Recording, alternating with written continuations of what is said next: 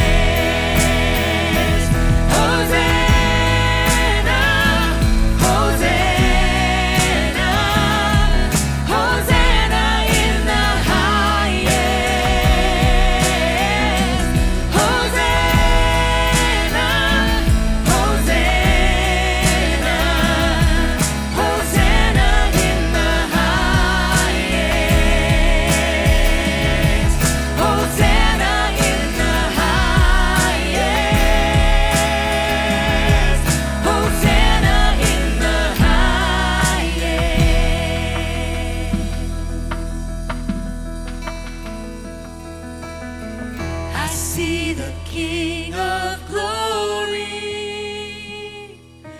coming on the clouds with fire.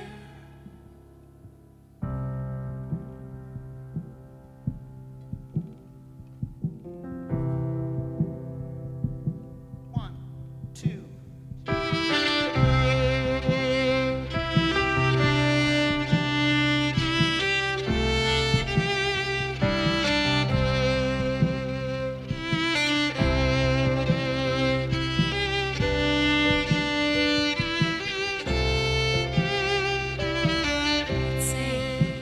Come thou fount of every blessing, tune my heart to sing thy grace.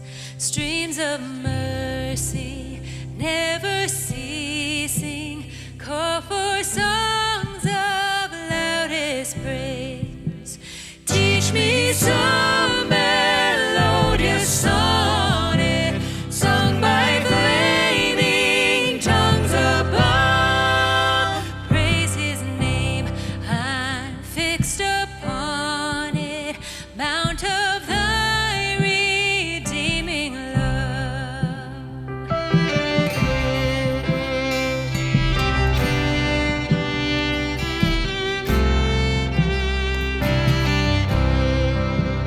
Here I raise mine Ebenezer, hither by thy help I'm come, and I hope by thy good pleasure safely to arrive at home.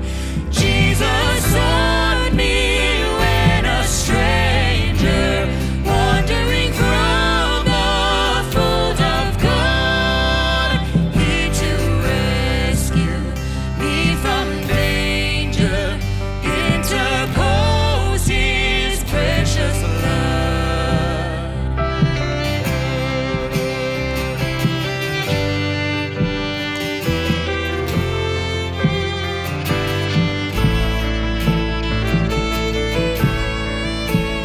Oh, to praise how great a debtor daily I'm constrained to be. Let thy goodness like a fetter bind my wandering heart to thee. Prone to wander, Lord, I feel it. Prone to leave the God I love. Here's my heart, oh, take and seal it for thy courts above. Here's my heart, oh, take and seal it for thy courts above.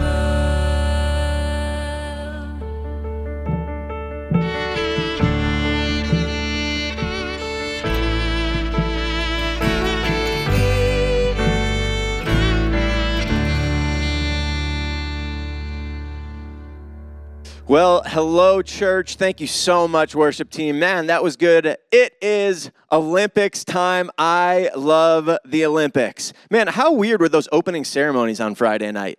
Like, super, super weird. It's just different during COVID, you know what I mean? Truth be told, it's Thursday right now, so I'm just guessing that the opening ceremonies are going to be weird. I'm just guessing. Just let's see if I'm right.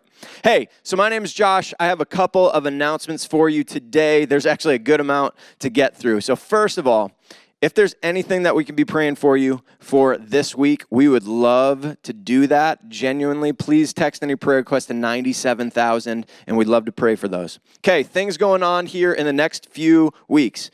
This Monday night, we have our women's courtyard gathering. Come and check that out for a sweet casual time, hanging out with the ladies and spending some time with the Lord. Awana, we are already talking about Awana here starting in September, and registration is opening up here on August 1st. So go ahead and get registered for that. We'd love to have you out for Awana this fall and school year. A couple other things with that is, man, we're in need of some volunteers. It takes a whole lot of volunteers to make Awana happen. So if you're interested in coming and hanging out with some little kiddos on Tuesday nights, listening to verses, hanging out with them, there's lots of different roles, lots of different things. We would love you to think through if you're interested in coming and being a part of that program. That would be awesome. Life Group Sunday. So we've noticed, we've gotten feedback. We've heard that there are a number of families, couples, singles in the church that are interested in getting plugged into some life groups. So we're going to be launching some new life groups here in the fall. And our best way to do that is to have you come to our Life Group Sunday. That's on Sunday, August 8th, coming up in 2 weeks. And in between services, and then after second service. So after each service, we're going to meet in the well for just a really brief time, kind of talking through life groups and hopefully launching some new life groups out of that. So mark your calendars, sticking around just for a little bit after each service so that we can get plugged in to a life group. That would be great. Our ABF barbecue, hoedown, and camp out is coming up in 3 weeks on August 14th. It's going to be a jam-packed, awesome day starting at 4 p.m. There's going to be dinner, a barbecue dinner at 5 p.m. There's going to be some hoedown activities. I don't even know everything that's going on there, but a ton of fun. And then culminating for those that want to in a camp out overnight. So lots of fun going on that day. It's for everybody. If you don't want to sleep over, that's all right. Come and hang out, grab some food, and hang out with the church body. It's going to be a great day. Again, that's on August 14th. Then, gentlemen, the following weekend on August 20th and 21st, we are having our men's retreat down at the Salvation Army Camp, and that is one of the best times for men in our church to get together, to kind of put other things aside, to be together, hang out, get to know each other better, but more importantly, man, spending like quality time with the Lord and just having that recharge, that refresh. It is so important in the life of a man. It's so important in the life of our church for our men to be getting together and doing this. So I would encourage you, please sign up. Registration is open online. Go ahead and get signed up for that. That's August 20th and 21st. Couple other reminders, go ahead and follow us on social media. It's fun to see the happenings going on here at the church, and thank you so much for your continued giving. You can give online or mail in a check. Man, we are so thankful to be going through the series, Misquoted and Misunderstood, and Pastor Scott is going to continue on that series with another sweet message. So here is Pastor Scott.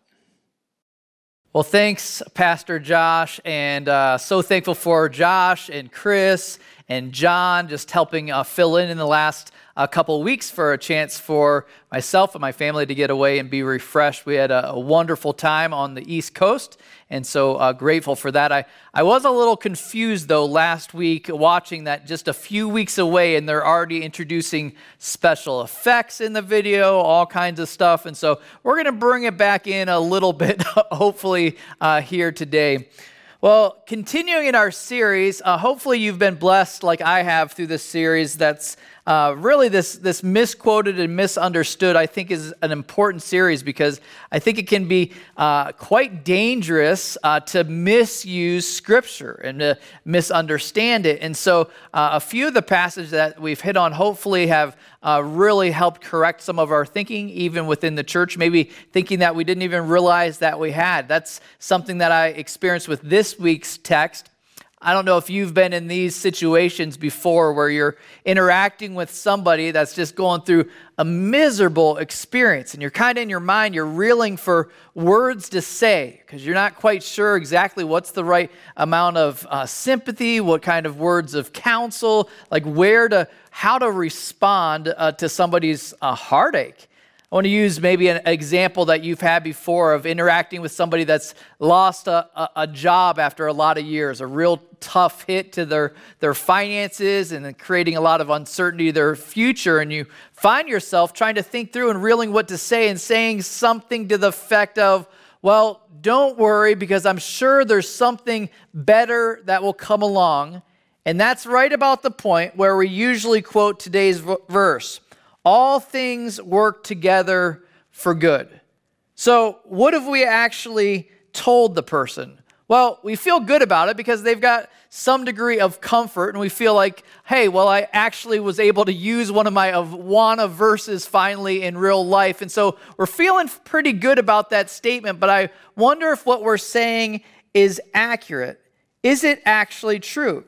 What if, here, let me just have you stretch your thinking with this. What if their best job is now in the rearview mirror? What if God now has them on a kingdom assignment with a terrible boss? A very short-term assignment that's going to be really pretty miserable. Or is that really a word of counsel that you can say things are going to get better? What if they're moving out of their very last season of abundance and moving towards a season of need that Paul talked about last week in Philippians 4? So the comfort that you offered to them, saying that things would get better, really is inaccurate. It's not accurate. It's a promise, but is it an accurate promise? So many Christians, I would suggest, are really become disillusioned because they think they have this mindset that things are always going to be improving. But what if better isn't actually the promise in Romans 8:28? This is one often less misquoted, but more often misunderstood. And so I'm looking forward to wrestling through this verse with you guys over the next stretch of time now. I know in my own personal study, this has been good for me to think through and pray through and make sure my understanding of this is rooted in what God's word actually teaches. So let me just pray briefly before we start to explore this verse and the surrounding verses around it. Lord Jesus, we thank you for this chance to be together and this chance to wrestle through your word and make sure that the things that we're clinging to actually are reality, that they represent your words, that we go back and see the context and the way they're explained and the words surrounding them and make sure that we have an appropriate grasp of what you want to convey to us. Make sure that our understanding of your promises are crystal clear so we're not clinging to something inappropriately. God, we now turn over this time to you. We ask that you'd be speaking to each of us. We invite your Holy Spirit to just move through this time in your word. In Jesus Christ's name I pray. Amen. Well, let me give you a little bit of context here. We've done in the past a study in the book of Romans, just a wonderful book. Basically, Paul writing to a variety of home churches throughout Rome, a group of mostly Gentile Christians that are in the thick of it as it relates to persecution. They're going through a ton of stuff right now. And so he's trying, as he writes the book of Romans, to help them clarify expectations. Hey, if you're going to follow Jesus, this is what you should expect. So a little earlier in chapter 8, he even explains to them, he says, "For I consider that the suffering of this present time are not worth comparing with the glory that is to be revealed to us." In other words, the Bible does not promise that Christians will have more pleasant circumstances in this life than non-Christians. The Bible, on the exact opposite, the Bible more often points to the fact that we're going to have trial and tribulation. So it doesn't promise a better life, but it does promise a better life to come. So let's read through these verses and get it in context. We'll start in our actual verse. Romans 8:28 says this, we know that for those who love God, all things work together for good, for those who are called according to his purpose. All right, we'll stop there. First off, getting a chance to think about who he's promising something to. We're pretty clear that he's promising something to those of us who love God. We're clear elsewhere in Scripture that how that love works, that love originates from him. We're told in Scripture that he loved us first, and he demonstrated that love on a cruel Roman cross, providing the opportunity to have our relationship with God restored because he paid the penalty on that cross that we deserve to pay. So his love is demonstrated to us. If we embrace that love, then he downloads that into us with a love for him in response to the love that he's demonstrated to us. So it starts with those of us that have responded to his call. It refers to a calling here, a response to his call. Then we can cling to the promise that follows. I want to pause just there for a moment before we continue in the text. I want to make sure that those of us that are listening along and are maybe following along in this series have asked themselves that question. Have you embraced Jesus' love? Has his pursuit to you resulted in you humbly coming before him, bending a knee, and calling out to him for the forgiveness of your sin?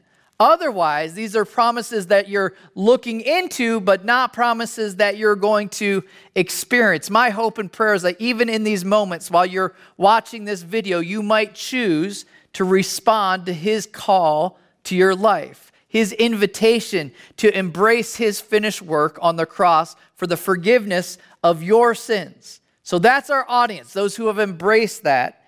And it says really clear what the promise is. We can break it down.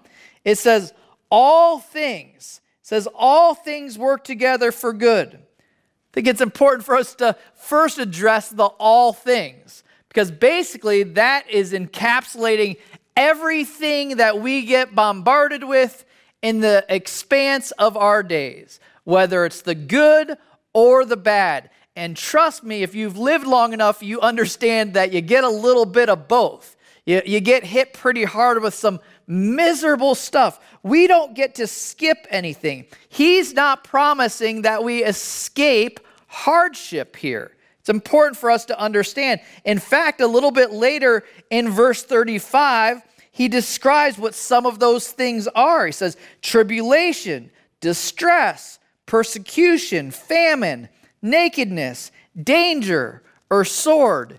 In other words, he's trying to create a summary or a list to explain to us that, man, we get it all. We don't skip it. Sometimes we have this mindset that, man, if you're following Jesus, man, you should be expected that you're going to miss out on trials and tribulation, but that's just not the case.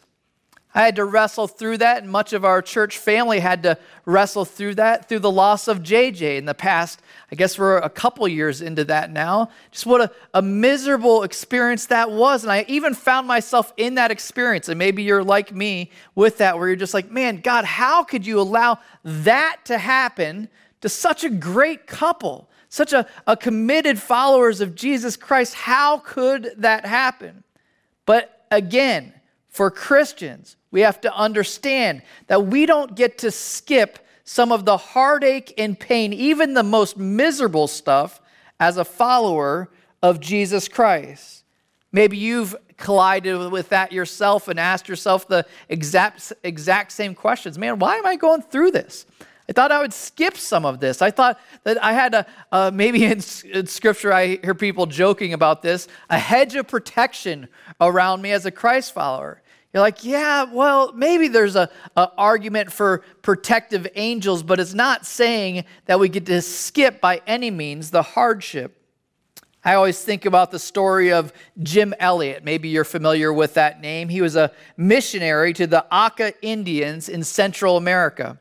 I was reading a little bit this week about his story again as a refresher. I was reminded that he was a graduate from Wheaton College, which was real close to where Adrian and I used to live in Chicago. And as a graduate, he had experienced a couple of different missions trips. And coming out of those missions trips, man, he had a heart for reaching lost people. That heart for reaching lost people moved him to partner with Wycliffe and go through training and getting equipped. And he really felt especially compassionate for people that had never heard the gospel message. So he went on this adventure with a team of 4 other men to reach this unchurched Auca tribe. So reaching out to them, it was kind of a crazy situation as you read the details of it.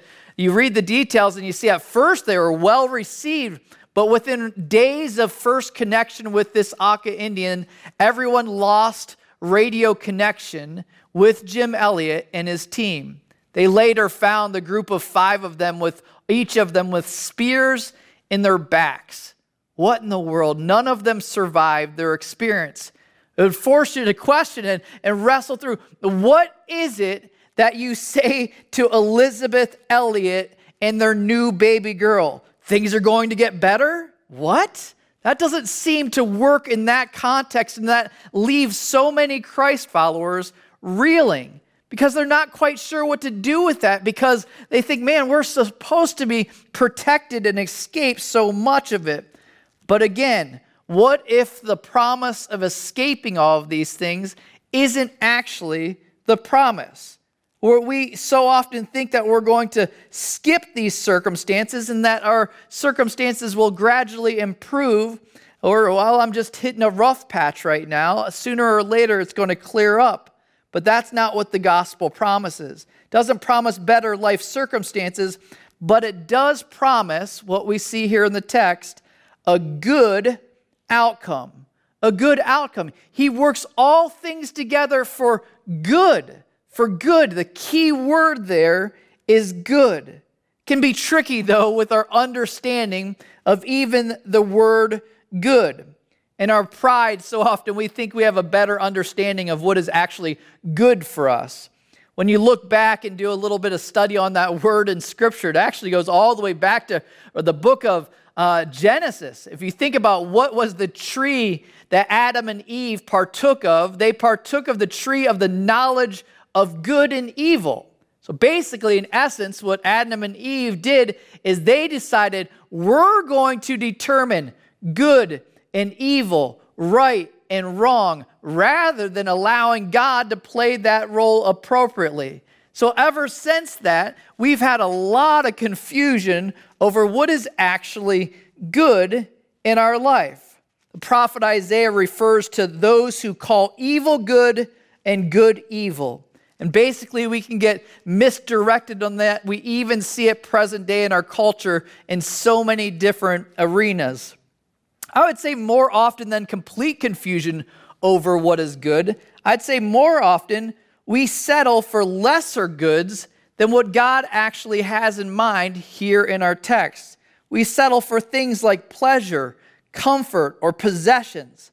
And there's nothing wrong, let's be clear here, there's nothing wrong with celebrating some of those things as they cross our path, because the reason we can celebrate them is because they shouldn't be expected, and they're definitely not guaranteed. They're not promised in any format. All of those things should be things that move us to gratitude, to worship. When we have something good cross our paths, something as far as comfort or possession or pleasure, anything of that nature, you should say, wow, that was unexpected and not promised. Thank you, God. Thank you for my good health. Thank you for my amazing family. Thank you. There's so many things that you could go down the list that aren't included in these promises from God. It should escalate our worship as we are more and more sensitive to those.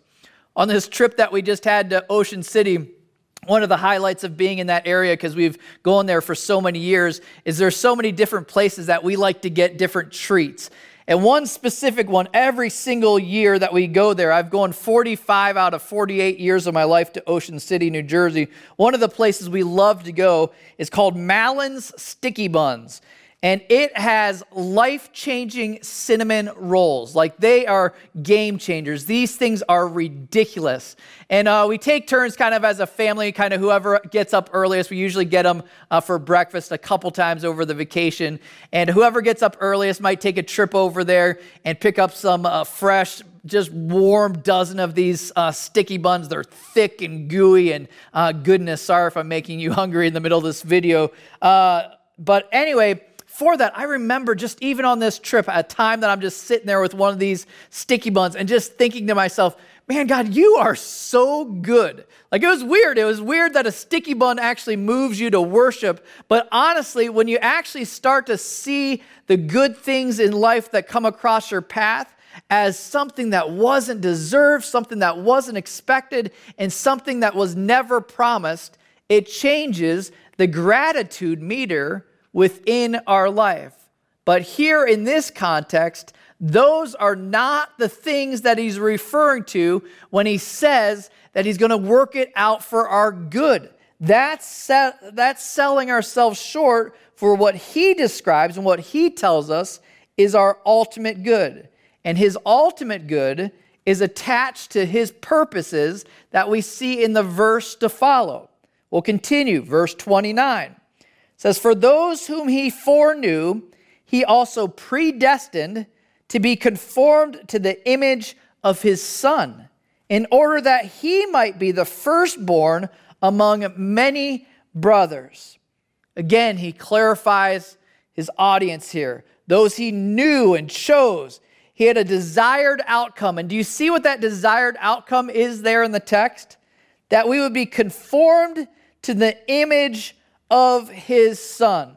When you're looking for our primary good, defining what he decides is actually good for us, that is his definition of good. So when he's telling us that he's going to work out our circumstances for our good, the ultimate good is for us to be shaped more and more into his likeness. So sometimes we're confused and we're just like, man, where's my security? Where's my comfort? Where's my possessions? And he's like, yeah, I'm not concerned about that in your life. I'm concerned in you becoming more and more like Jesus Christ. You've maybe heard the expression before somebody's used where they say, don't waste this trial. Don't waste this trial. They say that because they realize that trials and the miserable stuff in our life are tools that are part of God's work shed and shaping us and molding us like the perfect architect that's chipping away at something, or sculptor that's adding pieces, taking away pieces, and chipping away at things that can sometimes be painful, but definitely worth any level of discomfort to get you to the end result, which is his likeness. Sometimes when we listen to a sermon like this, we're just like, oh, great, I get to become more like him, and that's really short selling what God actually has in mind. We can not realize what a big deal it is to be made in the likeness of God. You're becoming who you're designed to be. Your original intent, the instruction manual, its design, you're actually fully living out his intent for your life when you become more and more like him.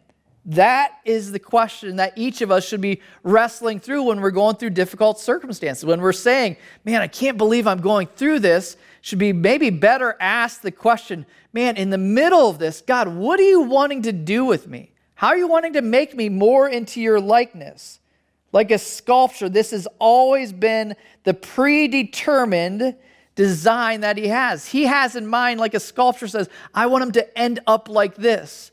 But here's the thing, when you're in the middle of it, sometimes you're like, this doesn't look like much of a sculpture. It looks kind of lame. If he's actually the great sculptor that we believe he is, then I'm not really liking how this is looking.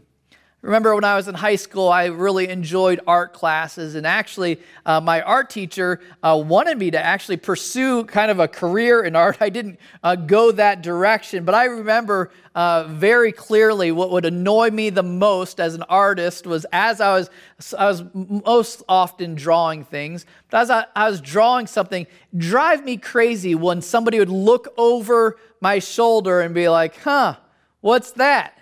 That's kind of unclear on what it would be, and I'm like, oh, you gotta wait till it's finished. Wait till the artist is done with the final draft when he's actually added all the different pieces to the puzzle. Here's the idea. Here is the goal in all of this. The end goal is that we begin to look more and more like our Father. Do you see that in the text there? Do you see this family relationship? He says, in order that he might be the firstborn among many brothers. So in that day and time, firstborn, that was always the person that would be elevated and have special privileges and be looked up to. Kind of the firstborn was really a big deal in that culture, in that day and age. This is the idea here in the word usage, is that Jesus was always intended to be preeminent amongst all of us, and then the one in which the others would replicate or would model themselves after. Found it funny. I don't know if you've gotten a chance to learn anything about George Foreman and his family life. His actual full name is George Edward Foreman. He ended up having 12 kids, and of those 12 kids, he had 5 different sons. Found it interesting that he named each of the sons George Edward Foreman. All 5 of them had the exact same name. His intent was to kind of have all of them emulate and follow in his example and follow his life. I think that's the same exact idea here, is brothers that all look just like their dad. God, that was always God's intent from the beginning, that he would be preeminent and that one would be replicating the other, Jesus being the original. So for us, when we're trying to figure out, well, what is my good? What is that promise? That we'd be shaped more and more like him through all of life's circumstances, the good and the bad. We'll continue with the last verse here, verse 30, as we look at the making sense out of all of this. So it's not, first off, bad things turn out for good. Second thing, our good may not be what we expect. And third thing is the best is yet to come. Take a look at verse 30. And those whom he predestined, he also called. And those whom he called, he also justified. And those whom he justified, he also glorified. Now, sometimes in church world, you can use words and they can start sounding really churchy, and you're like, what is he saying here? What point is he trying to make there? Basically, Paul explains why he can be confident that God has our best interest in mind. The key words there: predestined, called, justified, and glorified. Each of those is covering the full gamut of our lives, both past, present, and future, with the last one being this idea of being glorified. Glorified is what happens at the end game, when finally we're done with all of this shaping, all of this molding, all the sculpting that God is doing in our lives. It'll be nice to be finally finished with that. At the end of our days, we're going to be glorified. In actuality, the best description of that is where it's the finished art project of the sculptor. What he's been working on, designing the perfect replica, he finally completes. What's interesting here is you notice the context that he uses that, and those whom he justified, he also glorified. Do you see there the tense in which that's used? He uses the present tense for something that hasn't happened yet. Sometimes you think through that, you're just like, why is he talking about us being glorified when we're a long way from that happening? The reason he uses it present tense is because the guarantee that is in our existence. It's going to happen. It's as good as already done. So when we're wrestling through our circumstances, when we're trying to make sense out of our pain, we have to be reminded that the best is yet to come. On the other end of this, there's going to be a finished product that looks just like Jesus. Now, the hope of heaven, and here's the important thing, the hope of heaven isn't meant to trivialize, deny the present suffering that we're going through. In fact, just the opposite. Your soul is so great and suffering is so deep that nothing else could provide hope other than eternal glory. When you're going through miserable stuff, when you're going through a loss, when you're going through something in the health related, man, this is what we want to be pointing people to. Not saying, well, things are going to get a lot better. I so often try to avoid those conversations because we just don't know in this lifetime if they actually will get better. In fact, they may actually get worse for somebody. But at the end, when we breathe our final breath, we have this hope that it's going to be finished. It's going to be complete. We're going to be present with our Lord and made in his likeness.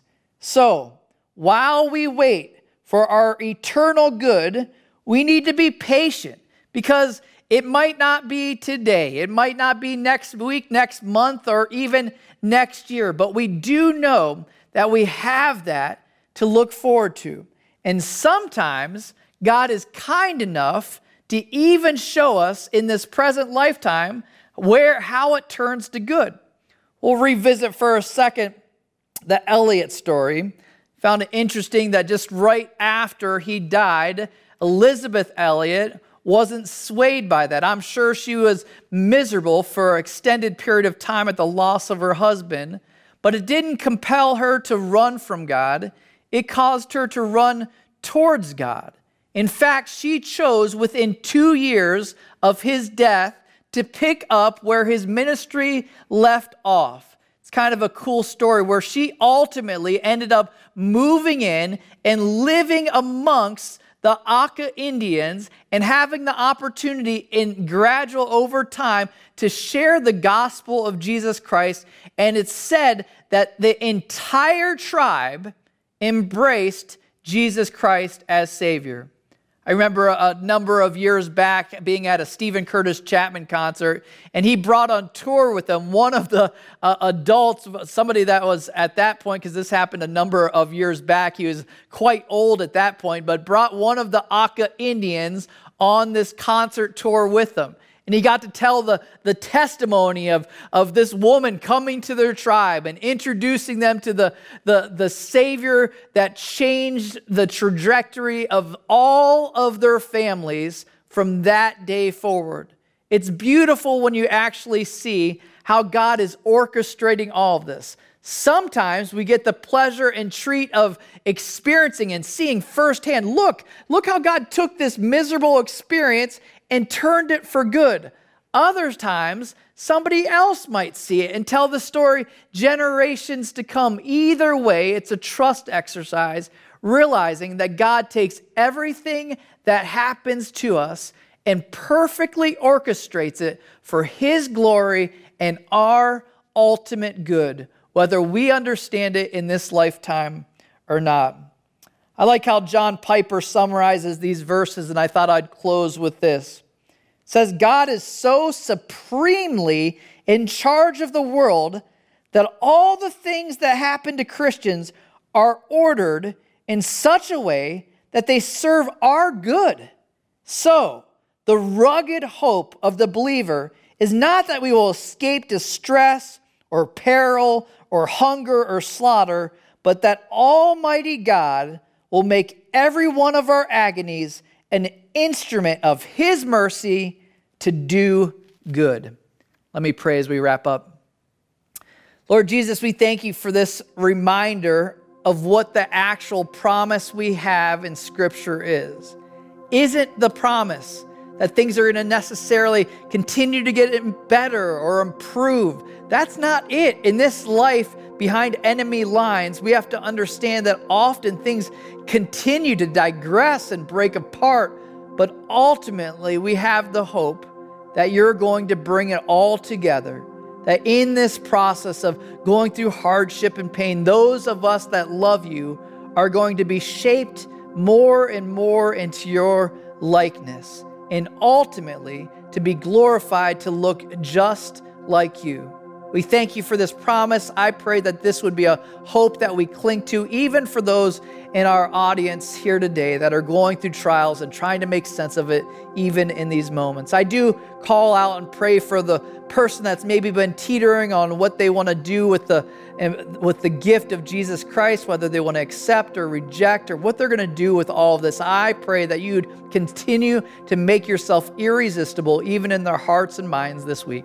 We pray all of this in Jesus Christ's name. Amen.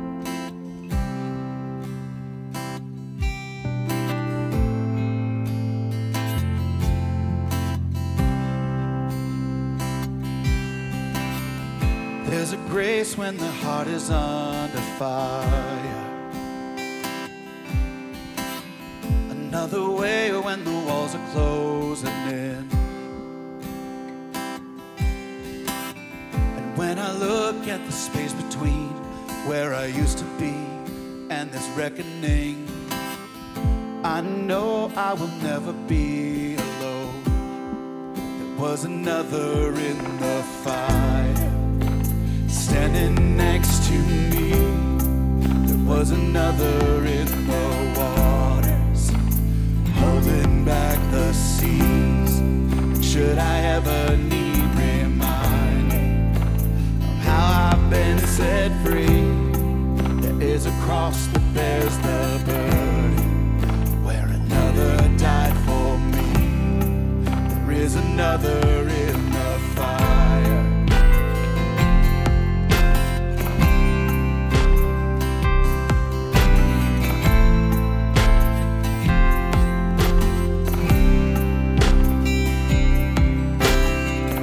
All my dead left for dead beneath the waters. I no longer a slave to my sin anymore.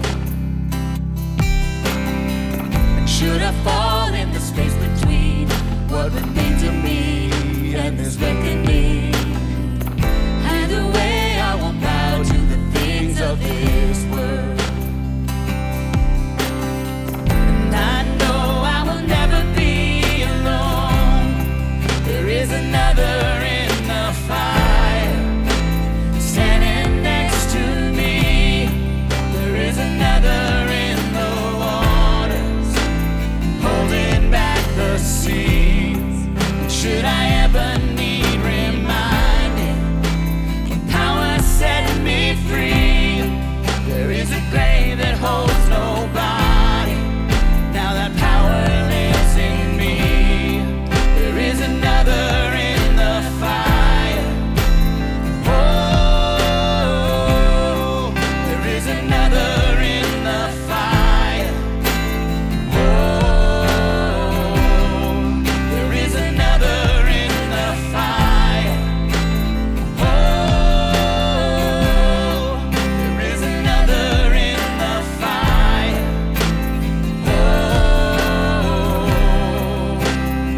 And I can see the light in the darkness as the darkness bows to him.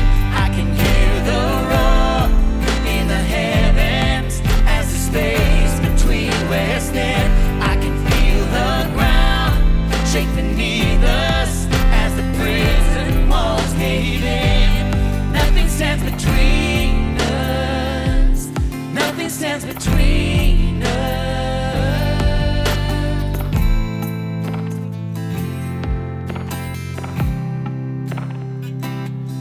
Nothing stands between us. Oh. There is no other name but the name that is Jesus. He who was and still is and will be through it all. So come what may in the space between all the things unseen and this reckoning, I know I will never be alone. I know I will never be alone. There'll be another in the fire standing next to me. There'll be another in the waters holding back the seas. And should I ever need reminding how good you've been to me, I'll count the joy come every battle, 'cause I know that's where you'll be. And I can see the light in the darkness as the darkness bows to him. I can hear the roar in the heavens as the space between rested. I can feel the ground shake beneath us as the prison walls cave in. Nothing stands between us. Nothing stands between us.